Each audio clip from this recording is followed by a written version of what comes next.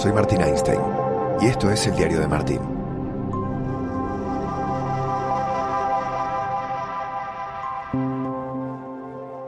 ¿Cómo estás? Hoy te voy a proponer algo diferente. Subirnos a una bicicleta, a mi bicicleta, y hacer el podcast pedaleando en 2 ruedas. Contándote un poquito hacia dónde voy, reflexionando en la calle, en la acera, en los caminos por los que me lleve la bici. Creo que es una buena idea, ya te voy a contar por qué, a medida que avancemos. Como un buen vecino, State Farm, está siempre ahí. Arrancamos el diario de Martín.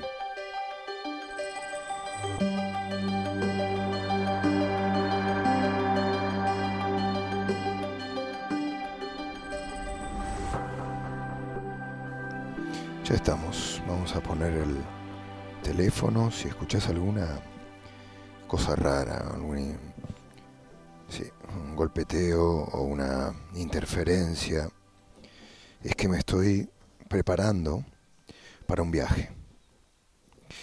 Para un viaje que vamos a hacer vos y yo, juntos. Un viaje en bicicleta. De esto se trata el podcast de hoy. Estoy saliendo, ya me subí a la bici y arranco a pedalear. Dejo atrás mi casa. A mi izquierda, un parque en donde los perros vienen a recrearse, a hacer sus necesidades, a correr, a juntarse, a respirar. Es increíble, ¿no? Es la vida al revés en las ciudades. Lo que escasea es la naturaleza, ¿no? Es el verde, son los lugares en donde los seres vivos mejor se sienten. Los lugares con oxígeno, con árboles, con descampado, con lugar para recrearse, para correr, para saltar, para jugar.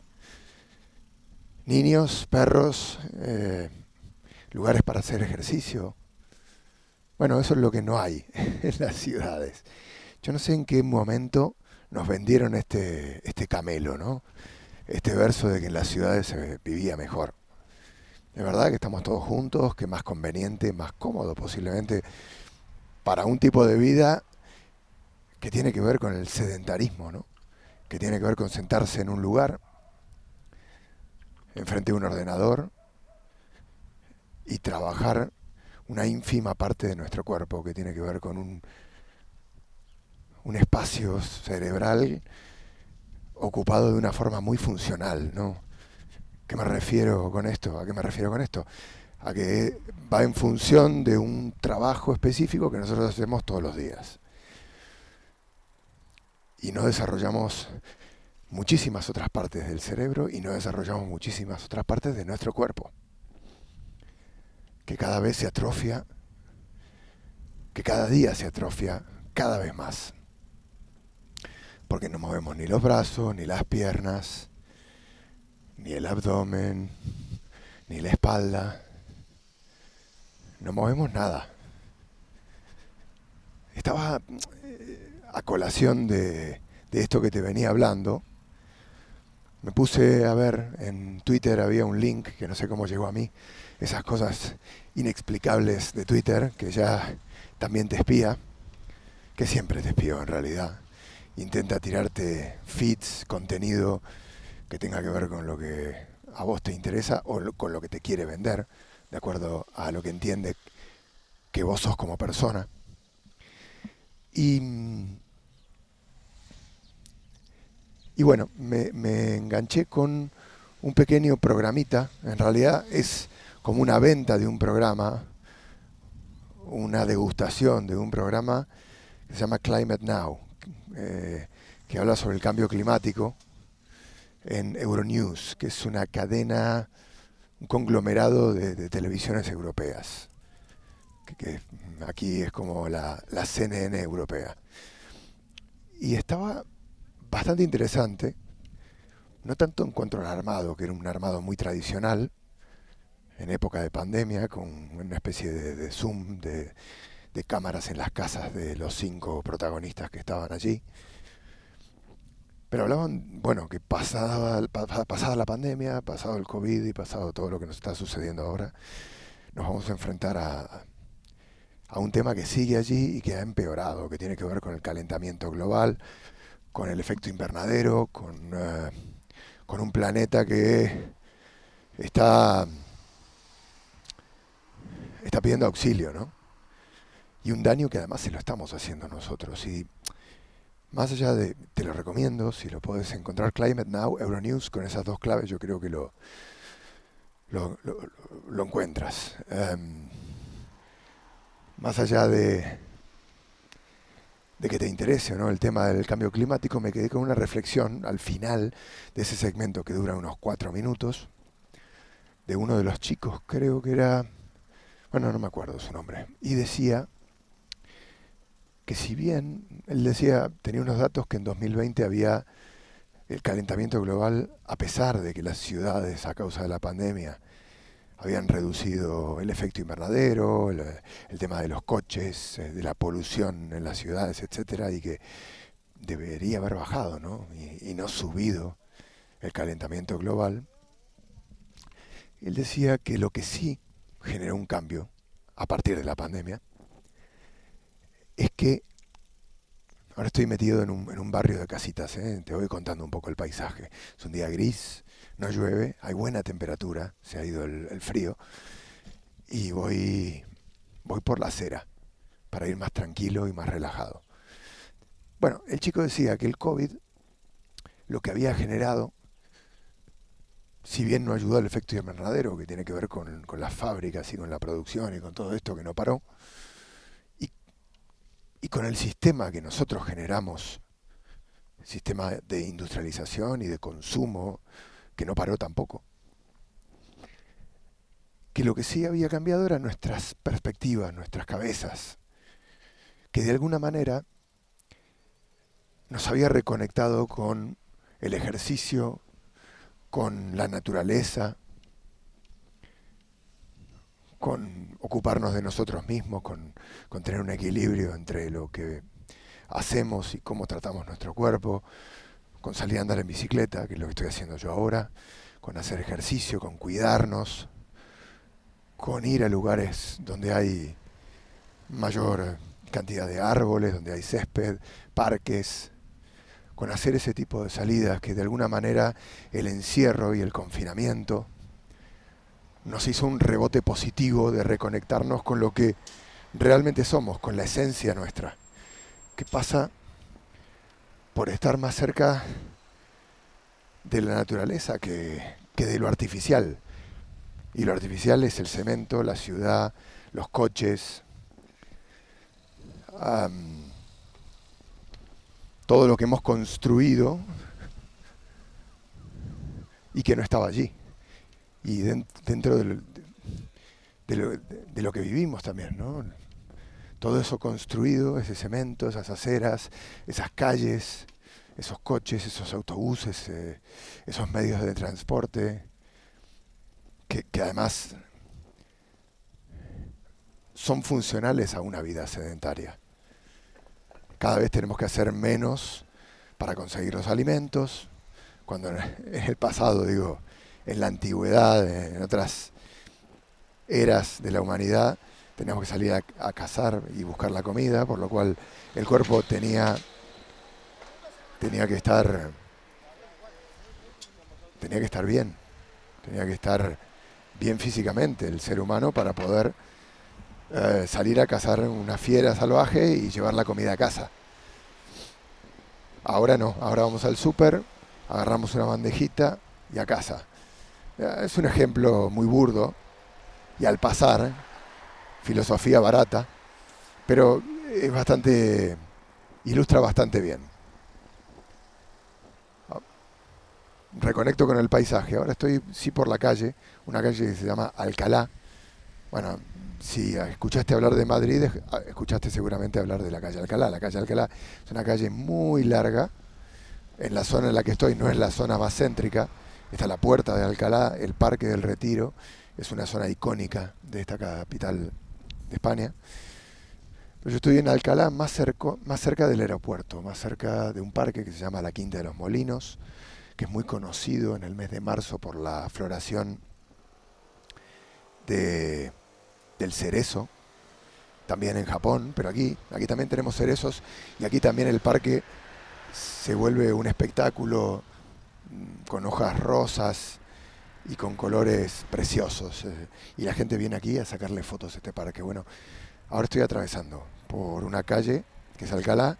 A mi izquierda tengo el Parque El Retiro y a mi derecha tengo los estudios de televisión de un programa que se llama El Hormiguero. Bueno, aquí está también Disney, hermana nuestra, de ESPN, y otras cosas más. Sigo con esta narrativa. Arriba de la bicicleta, te recuerdo que estoy andando en bicicleta, ¿no? Por si te habías olvidado.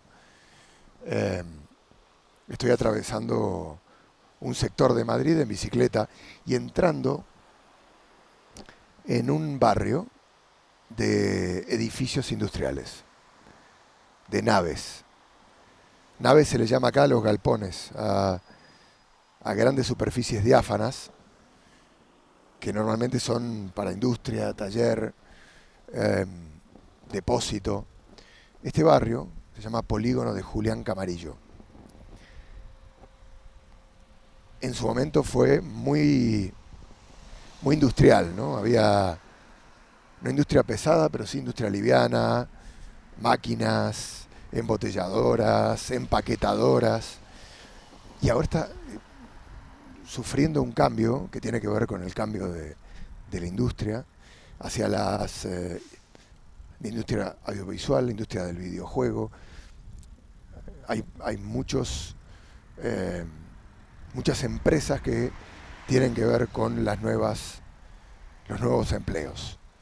Con lo audiovisual, como te decía, estudios de televisión que necesitan muchos metros cuadrados de gente trabajando, para cámaras, para tener profundidad de campo. También el metro cuadrado aquí es menos caro que en el centro de Madrid, por lo cual hay empresas que necesitan tener personal como las desarrolladores de videojuegos o empresas de atención al cliente, etc. Y también hay coworking, hay bastante coworking por aquí. Y si vos mirás esta zona por fuera, pasarías de largo, no te quedarías aquí. No es una zona interesante ni bella, pero para cierta gente, como te contaba hace un minuto, resultó ser algo interesante. Te cuento este ejemplo porque lo voy a utilizar para lo que está pasando en el fútbol hoy, ¿no? Dos casos importantes de los que se está hablando en estos días. Dos futbolistas que, como este lugar, no llamaban la atención. Se les criticaba, no eran importantes para sus equipos. Uno porque lo había sido, pero se entendía que ya estaba acabado, terminado, que ya no funcionaba. Luis Suárez. Otro porque no se le veía productividad o que se le podía llegar a sacar provecho en el Real Madrid. Marco Llorente. Ambos hoy son probablemente de los futbolistas más importantes que tiene el Cholo Simeone en el Atlético de Madrid. Y hay una tendencia de la prensa deportiva en estos últimos días, de algunos, en señalar como un error de los clubes de los que salieron estos dos futbolistas, Barcelona y Real Madrid, al no haber aprovechado semejante talento, ¿no? Que hoy vale millones, muchos más millones, de lo que pagó el Atlético de Madrid. Recordemos igual que Suárez es una cesión, creo, con opción a compra. Suárez cobraba 17 millones de euros, entiendo, en el Barça. El Barça pone 7, el Atlético pone 10. Pero lo cierto es que fue un fichaje espectacular para el Atleti. Ahora, ¿es culpa del Barça? Vamos caso por caso. Yo creo que no. Tiendo a desconfiar primero de los análisis a posteriori. Segundo, que es muy fácil hablar sobre el árbol caído, ¿no? Segundo, también tiendo a desconfiar sobre los análisis lineales, a los que le falta detalle, perspectiva, que no analizan todas las variables. Y en el caso de Luis, me parece que se analiza solo una. Yo sí creo en que hay momentos en los que uno necesita cambiar de aire. Que no pasa por me motivo y ya está, no. Que de repente se acabó la productividad en un lugar, pero eso no significa que se haya acabado en ese futbolista. Significa probablemente, y sobre todo hablando de un campeón y de un delantero de los más espectaculares que ha dado el fútbol en los últimos, yo diría 20 años, como Luis Suárez, se trata de que se reconecte con el hambre, con la ambición, con la ilusión de un proyecto nuevo. A veces cambiar de escenario te ayuda a que eso pase. Y yo creo que también es una de las variables a tener en cuenta en el caso Suárez, ¿no? Estar en un nuevo club, obviamente bueno, es una lectura mía, pero yo creo que ayudó mucho que el Barça lo haya maltratado, ninguneado, defenestrado públicamente. El modo, las formas, las declaraciones que se hicieron desde el club fueron una motivación para Suárez de cara a jugar como está jugando. De alguna manera dijo, les voy a demostrar a estos que se equivocan. Eso funciona de lujo, para mentalizar, para focalizar, para encontrar gasolina que quemar en tu motor y alimentarte de ese tipo de cosas. En la historia del fútbol hay millones de historias que parten de una situación como esta. Suárez no tenía la confianza de cara a gol que tiene hoy, no tenía la fluidez que tiene hoy, no se le veía con la energía que se le ve hoy en el Atleti, y mucho puede tener que ver con todo lo que hablamos y también evidentemente con lo nuevo. El Cholo Simeone, si hay algo que nadie le puede discutir al Cholo, es la motivación. Cómo motiva a sus futbolistas, cómo los convence de su proyecto, cómo los convierte en soldados para su causa. En realidad para la causa de todos, ¿no? Pero el Cholo tiene eso, y además habla un lenguaje culturalmente similar al de Luis Suárez. Y eso en el Cholo y en Suárez ayuda un montón para construir vínculo. Eso por un lado. Y luego llegar a un club también con ambición, ¿no? Como el Atleti, que demostró claramente que tenía ambición de hacer cosas grandes con el equipo que se está armando. El estadio por un lado, los fichajes por otro. Él tenía a Costa allí, podría haber dicho, vamos a ver, no. Generar competencia en cada puesto. Esto también invita, ¿no? Y cuando las cosas de repente empiezan a funcionar, se generan sinergias como las que estamos viendo hoy en Atleti. Vuelve Carrasco desde China y parece un futbolista de otra galaxia. Coque recupera su mejor estado de forma. Entra Saúl y juega bien. Nadie se acuerda ya de Thomas. Nadie. Que se fue al Arsenal. Caso cerrado y olvidado.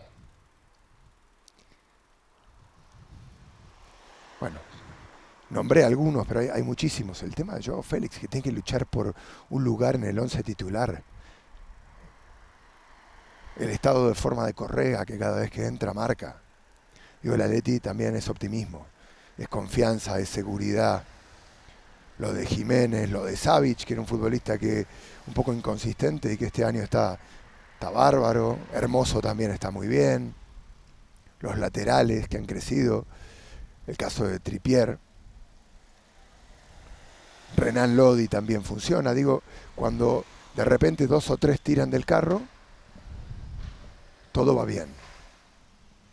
Ahora estoy pasando por la oficina, un poco dando la vuelta al barrio, la oficina de asimétrica donde hacemos varios documentales y donde yo vengo bastante seguido porque tengo un sitio donde puedo trabajar, pensar, idear cosas. Y luego lo de Marco Llorente, que también te hablaba de esto, ¿no? Cómo, haciendo la analogía con el barrio, a vos te puede no decir nada, un barrio de aspecto medio feucho, pero adentro pasan cosas, ¿no? No digo que Llorente tenga aspecto feucho, digo que a veces vos no lo ves y otro sí lo ve, y el Cholo lo vio. No es por defender al Cholo, pero en esto hay que darle la mano. Hay que decirle la verdad, lo hiciste espectacular. Porque el Cholo vio eso. Vio a un futbolista que no iba a jugar nunca porque estaba detrás de Casemiro. Se le pedían funciones de mediocampista de contención. Y él vio otro futbolista, un extremo. Un hombre que podía llegar a gol, que podía desbordar, que era un portento físico, pero que también tenía técnica y que tenía la mentalidad como para, y la ambición, como para, si se le proponía algo de estas características, que lo podía sumar a la causa. No sé dónde lo vio, quién le hizo los informes, de qué manera se dio cuenta, pero los resultados están a la vista. Llorente, te diría, a partir del partido de Anfield del año pasado, donde entró al partido una vez más, parafraseando a Jorge Valdano, siendo un futbolista y salió siendo otro completamente diferente. Cambia el partido Llorente. Creció y creció y creció y no paró de crecer. Hasta ser hoy uno de los futbolistas, sin temor a equivocarme, más importantes del fútbol español.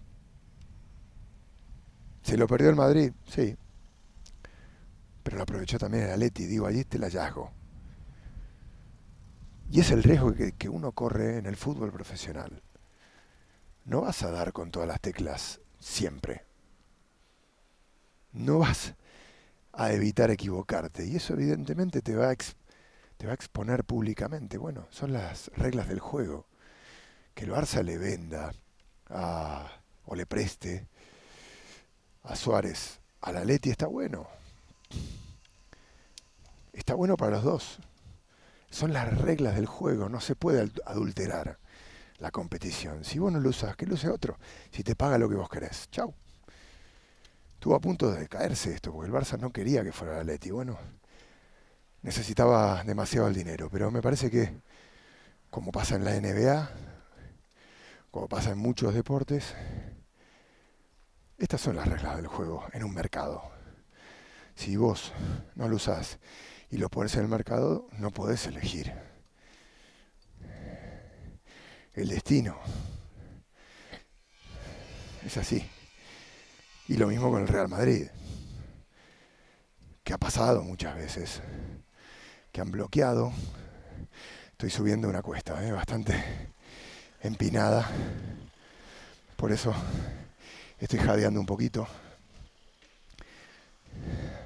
Que Madrid tiene eso, no es una llanura, está a 600 y pico de metros y es sinuosa, por lo cual también uno hace piernas.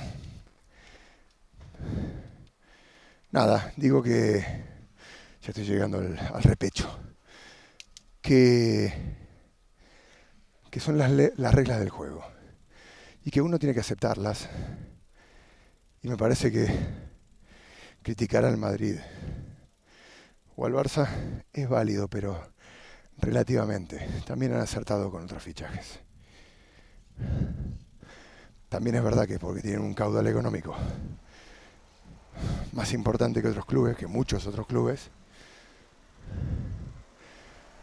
el dinero hace que puedan fichar con mayor libertad, ¿no?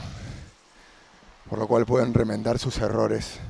Bueno, no ahora que no están en una situación económica muy halagüeña, pero en general han sido, veremos el futuro que les depara, clubes con capacidad y con volumen financiero para poder fichar lo que quieren. Bueno, hemos viajado bastante en este paseo en bicicleta por Madrid. La verdad que me lo he pasado bien, es divertido ir hablando y viendo cosas. Ahora voy a bajar por una calle. Hay un cafecito cerca de la oficina de una fábrica de café. Es más, en este momento estoy oliendo cómo están tostando el café. Se huele en todo el barrio. Y tiene cafés de orígenes. A mí me gusta uno de Guatemala que tienen, que está sensacional, con un tostado medio. No me gusta el tostado Starbucks, que es como muy negro el grano. Me gusta más suave, achocolatado. Un café más equilibrado. Lo tomo bien corto. Un espresso con esa cremita del café, marroncita clara que queda en la superficie. Estoy pasando una obra en construcción. Están arreglando muchas aceras en Madrid. Y allí voy a terminar el podcast. Tomando un espresso en el polígono de Julián Camarillo, yendo para la oficina y charlando con vos desde la bicicleta. En este experimento que he hecho el día de hoy, que me ha gustado. Así que creo que repetiremos. Viaje en bicicleta, con podcast, con ideas. También me pasa eso, volviendo un poco a cómo comenzó el podcast, que el ejercicio, el moverte, te activa la cabeza. A mí las ideas se me ocurren, o las reflexiones buenas, cuando estoy en movimiento, cuando estoy corriendo, cuando estoy andando en bici, cuando la cabeza puede viajar, puede oxigenarse, puede... Digo, en las situaciones de encierro, de tensión, de presión, no salen buenas cosas. Las cosas buenas salen cuando salís a mirar más allá, cuando puedes ver el horizonte, cuando te moves hacia adelante, cuando avanzás. Y andar en bicicleta es pedalear, es avanzar, es ir hacia otro lugar, que es un poco lo que uno también hace con la cabeza cuando proyecta y piensa en cosas nuevas. Acá lo dejo, voy ya llegando al cafecito. Tiene una fachada de ladrillo a la vista, huele a café en el aire, hay un perro atado a un árbol y me voy a tomar mi espresso. Hasta aquí el diario de Martín. Nos escuchamos en la próxima.